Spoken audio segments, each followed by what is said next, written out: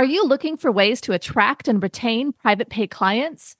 Thrizer is a payment platform for therapists built to help clients automatically tap into their out-of-network benefits and save on therapy up front. Check out our special link, join.thrizer.com/modern therapist, and use the code Modern Therapists to activate $2,500 in free payments with Thrizer. Therapy Notes, the #1 trusted EHR among mental health professionals, just keeps getting better and better. With legendary customer support 24 hours a day, 7 days a week, they're giving you all the tools you need to succeed, whether you're a solo clinician or a group practice. Try them free for 2 months using promo code MODERN today. You're listening to the Modern Therapist Survival Guide, where therapists live, breathe, and practice as human beings. To support you as a whole person and a therapist, here are your hosts, Kurt Widhelm and Katie Vernoy.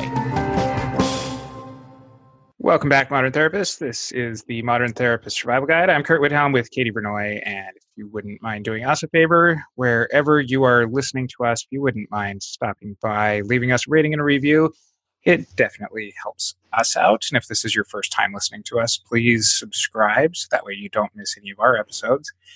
And we have heard before that you're not really doing couples therapy unless you're asking about sex. And so today we are joined by Elisa Boquin. She is a licensed marriage and family therapist and sex therapist in the Houston, Texas area, also the founder of the Relational and Sexual Wellness Center. And she's here to talk sexy times with us. So we are super excited to have her. And thank you so much for joining us, Elisa. Thank you for having me. I'm excited to be here. We are so excited to have this opportunity to talk with you. And we get to see you in person in LA. Oh my goodness. We would love to have you introduce yourself. So who are you and what are you putting out into the world? Yeah, so I'm Elisa Boquin. I am the owner and founder of the Relationship and Sexual Wellness Center here in Houston, Texas. I'm a relationship therapist, a sex therapist, in addition to all the other roles that I play.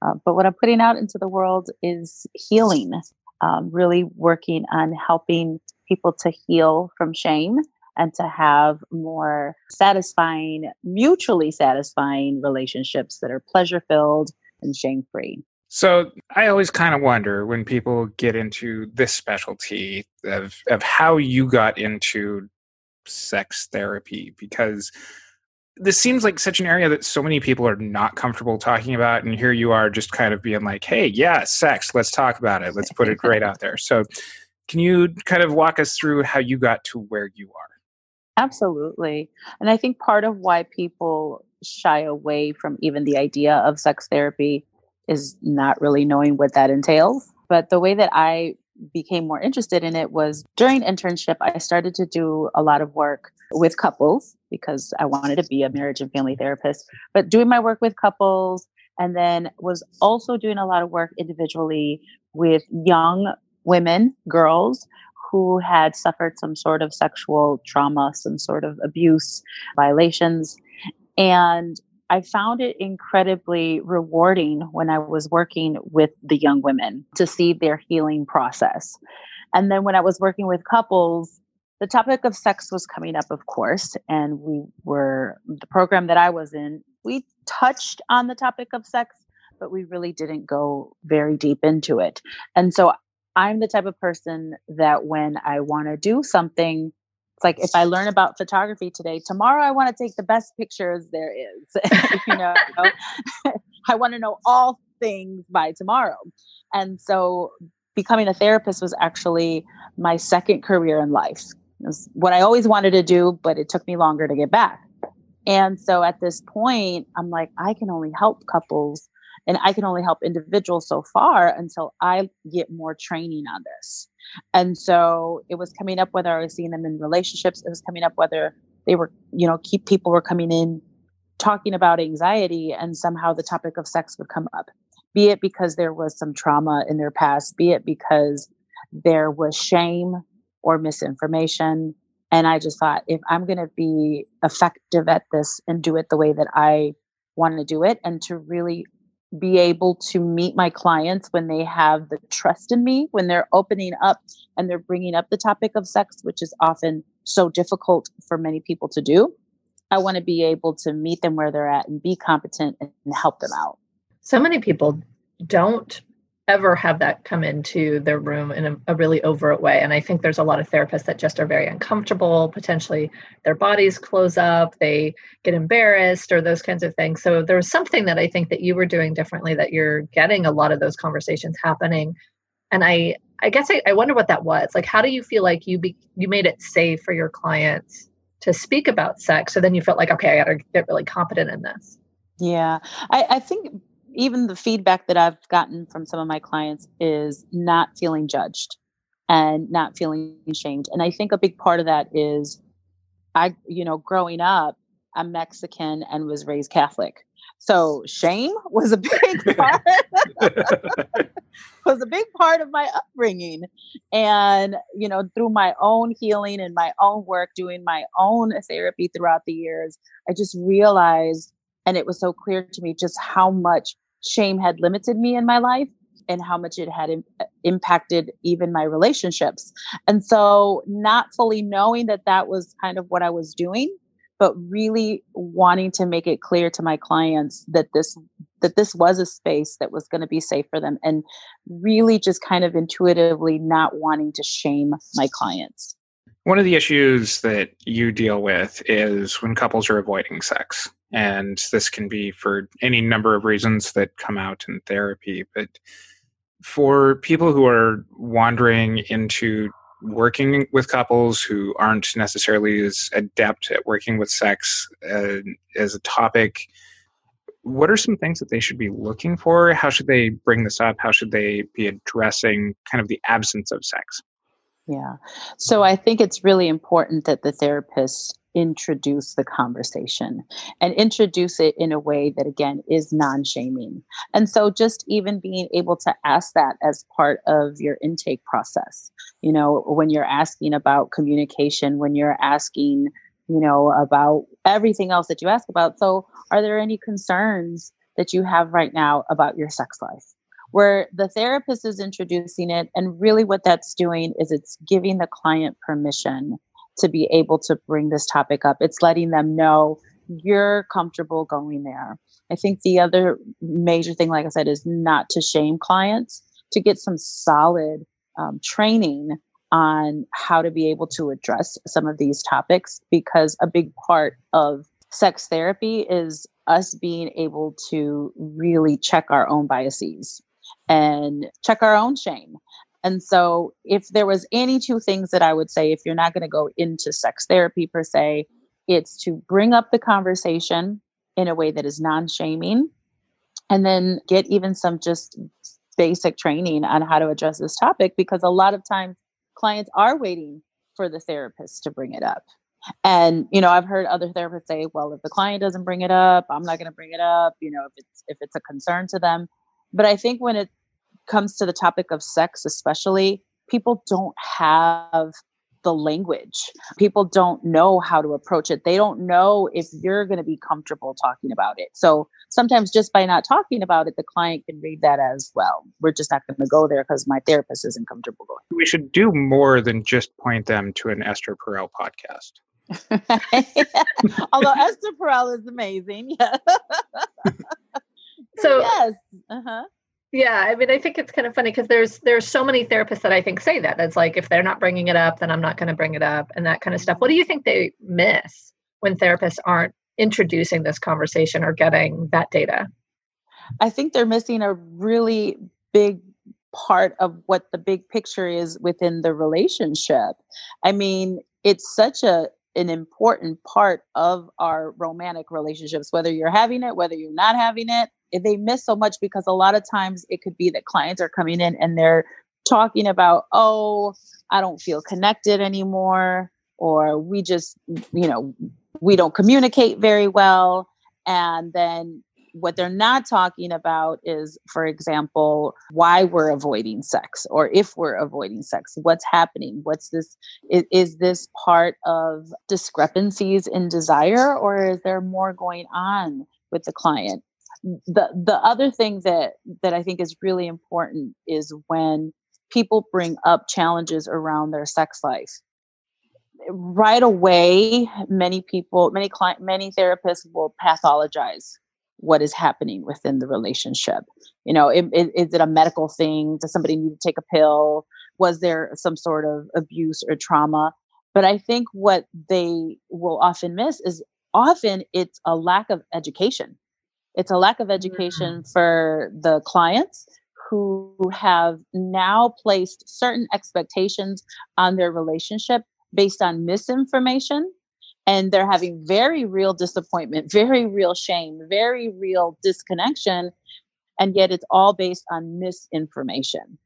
And so I think we really miss a big part of how we can help to strengthen a relationship when we're not even willing to bring the conversation into the room.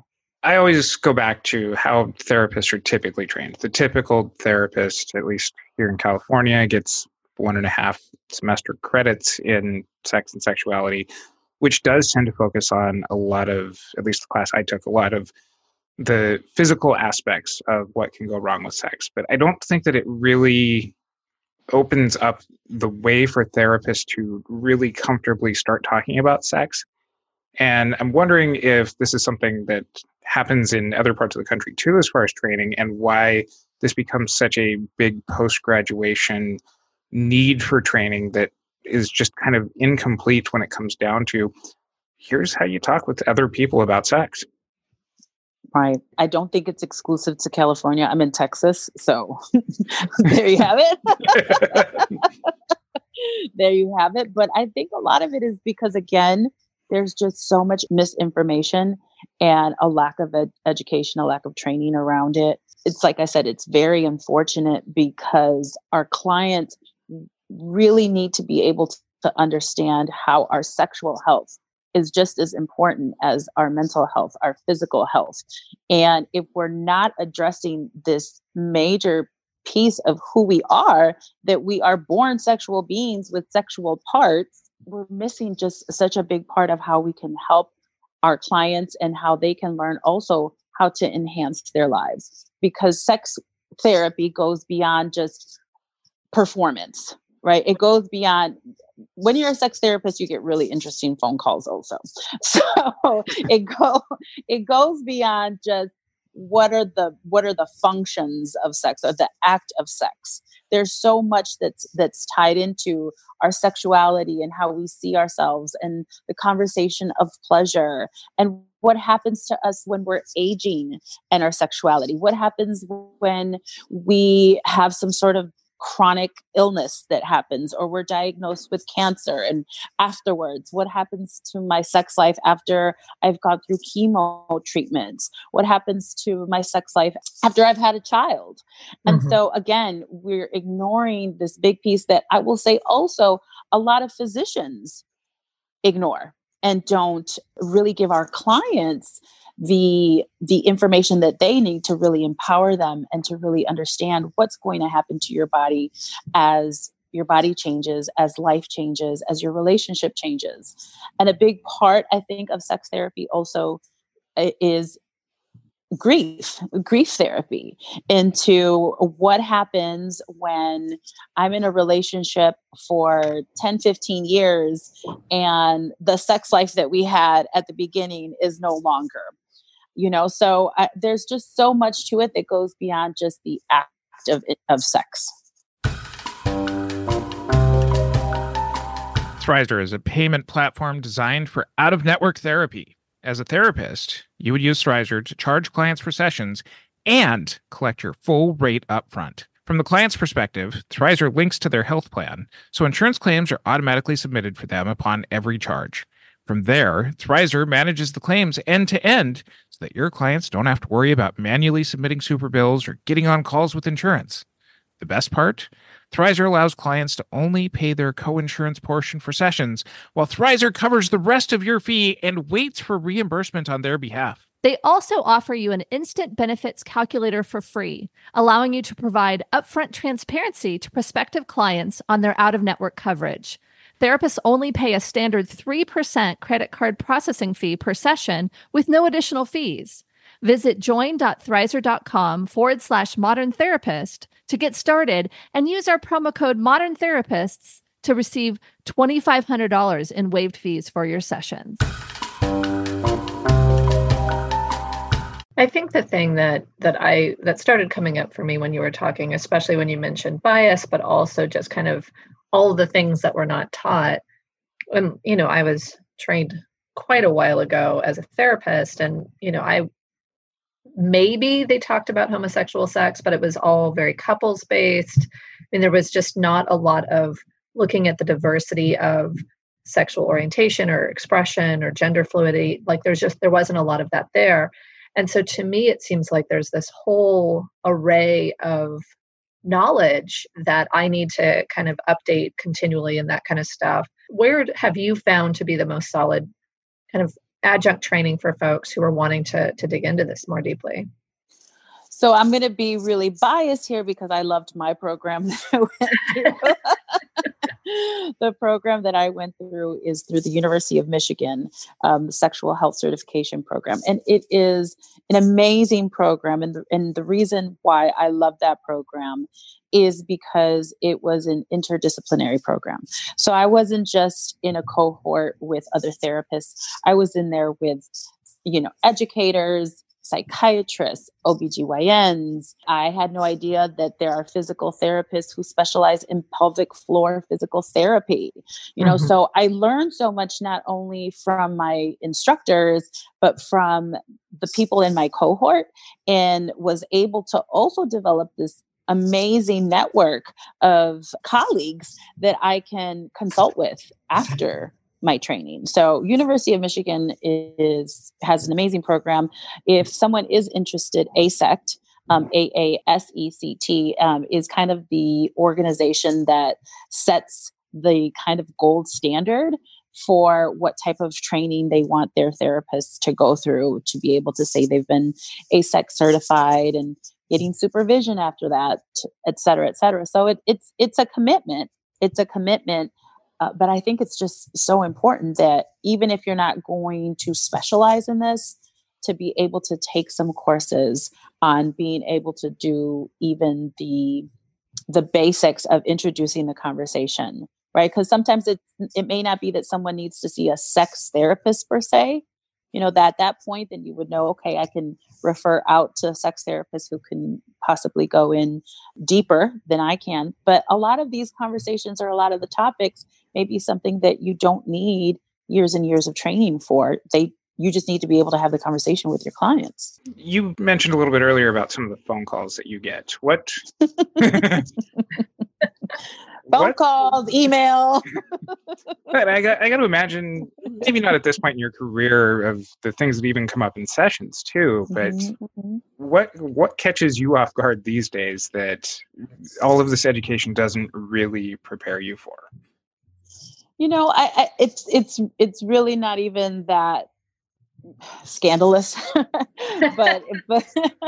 but what really catches me off guard is just how much misinformation there is out there, and how it continues to impact well-educated, successful, well-rounded people, just how much misinformation is still out there, and how much they continue to base their expectations of what their body is supposed to do, what their partners are supposed to do, their expectations, or sexpectations, as I like to call it, that they have about sex. So as long as I've been doing it, I'm still surprised that people are still so misinformed. What is the thing that you are most surprised that people are misinformed about? That I hear this a lot, that their partners should know how to please them, that their partners should know how to please them. Their partners should know, especially if you've been with somebody for a really long time. I shouldn't have to tell you. If you loved me, you would know. And I'm still, every time that it comes up, it's especially when I go into the conversation asking that particular client, like, so what is it that you want? What is it that turns you on? And people will, and this will say, and it's a generalization, but this is what I've seen more often than not. It's typically women because they are so disconnected from their bodies a lot of time, and they don't get the permission to be sexual beings and to embrace that and all that means. They don't know what turns them on, or they have shame about what turns them on, or they want their partners to know. And when I ask them, well, what is it that you want? What is it that turns you on? They don't know. It's sometimes the first time someone's asked them before, or they're really uncomfortable with even having to figure it out. I'm kind of surprised that this isn't even a little bit more equal, as far as men maybe not even having kind of the emotional connection of being able to talk about what their turn-ons might be, and kind of seeing this from a gender-based standpoint, as far as the communication breakdown maybe having different origin points. But I don't have a question. This is just more of an observation. What's interesting, what I see a lot when I'm working with men is there's a lot of, I think, misconceptions. What I've seen in my work, misconceptions that men don't want to have the emotional ties into being sexual. That's one big thing. The other big thing is just how much misinformation and myths about men's sexuality impacts them. The idea that all men want it all the time and they should be ready to go, and how much that impacts a relationship when that's not the reality. And what I find a lot, in particular when I'm working with heterosexual couples, I see this a lot when I'm working with the men, is this anxiety about men disappointing their partners, not kind of living up to this expectation or this performance level. So it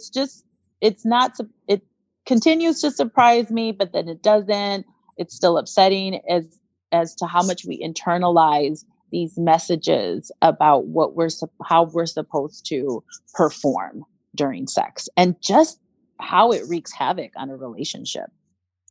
I imagine that along with that is even shame around bodies on both sides of, a lot of the men that I hear coming through my practice talk about, being embarrassed about their penis size, or, and, this is something again where I think that there's different ideas based on which gender we're talking about here, but of that expectation and that shame of not being able to meet a expectation that's based out of misinformation. Right.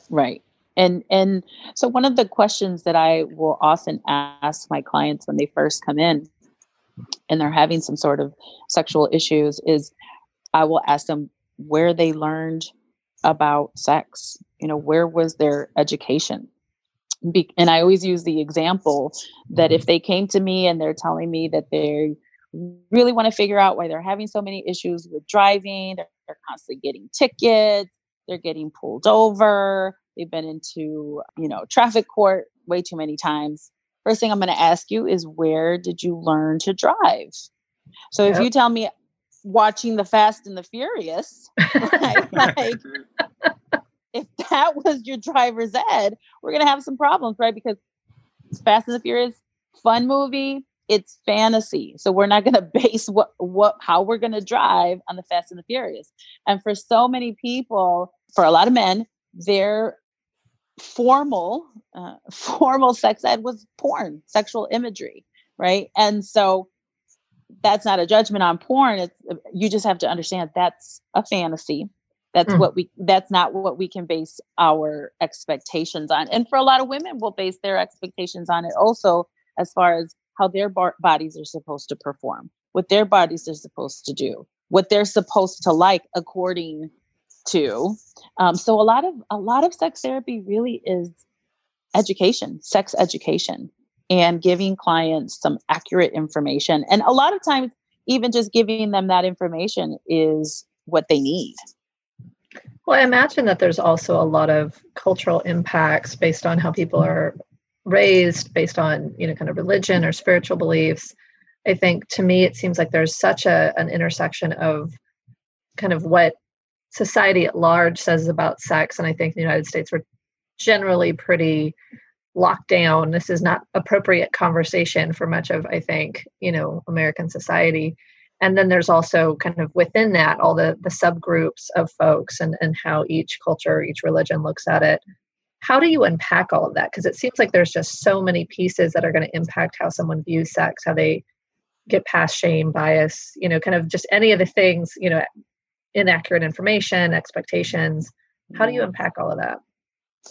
Well, I've always focused first on what is it that my client is there to see me for? What is it that they're wanting to get out of therapy? And then we're going to do a good amount of exploring as to, okay, what were the messages that you got growing up about sex? Because one thing that I find more often than not is we may grow up having certain messages around sex, and we get to a point in our lives where we say, well, that doesn't apply to me. I reject that. That was what my mother thought, my father thought, but I'm over that. Right. But then you see how in your present day life, it's actually still impacting you because it's so wired within us. The messaging is so deep.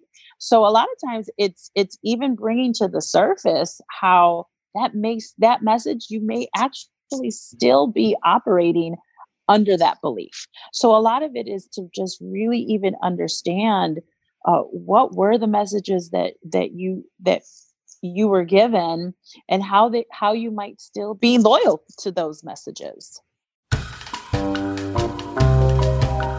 Not only does Therapy Notes combine billing, scheduling, notes, secure messaging, group telehealth, and more into one streamlined platform, they're also always adding new features and forms to their library. So no matter your specialty, Therapy Notes has you covered. Learn more at therapynotes.com and use promo code MODERN for 2 months free. We tend to skew our conversations a lot of times to how this plays out for you as the therapist outside of the office. So when you're at your dinner parties and people find out that you're a sex therapist, what's the reactions that you're getting as this kind of plays out as you lead kind of your, authentic life, talking about your practice and about what you do? Yeah. So I always tell people I usually get 2 reactions. I usually don't tell them I'm a sex therapist. Someone will either someone I'm with, like, oh, she does sex therapy or whatever. But when they find out, I usually get one of 2 reactions. And that is, oh, you're a sex therapist, so it'll be either be, oh, or it'll be, oh, like, oh, okay. And I think, again, it's because people don't really know what a sex therapist does. Sometimes people mistake me for a sex coach, right? Not what I do. I always tell people when they ask, well, what does a sex therapist do? I talk about sex. I have more training on how to deal with issues around sexuality, around sexual health. That's it. I mean, what does a grief therapist do? What does an addictions therapist do? And so once I tell people it's still talk therapy, and they're like, oh, I'm like, I just know how to address more of these issues. I've just spent more time training on how to address certain issues that might be impacting our sexuality. What are the biggest misconceptions you've heard as far as what people think it is that you do? They think I'm going home with clients and instructing them, positioning them. I've had people call and say, do you teach intercourse? And so wow. I think they think it's more hands-on, more of a coaching type of position. Or I think sometimes some of the times the people that call me, they think it's a front for something else. Like they want to know what types of services, what types of sex therapy services do I offer? So people, like I said, I think they hear the word sex and it sounds a lot more scandalous than it really is. It's so interesting that we've kind of scandalized the word sex when it's such a natural part of our lives. Absolutely. What do you think that the typical therapist is getting wrong without some of these deeper conversations and further trainings in talking about sex and sexuality? they're getting wrong. That's tough because I don't know that I want to say that what they're getting wrong, but maybe the misconceptions is, again, I think the go-to is to pathologize something. And I'll give you an example. If we have a heterosexual couple that comes into therapy, and something that's very typical is the woman is not as interested in sex as, let's say, her partner. Automatically, it will often be pathologized. Well, either maybe she's going through menopause, maybe it's something hormonal, maybe she's been abused, et cetera, et cetera, et cetera.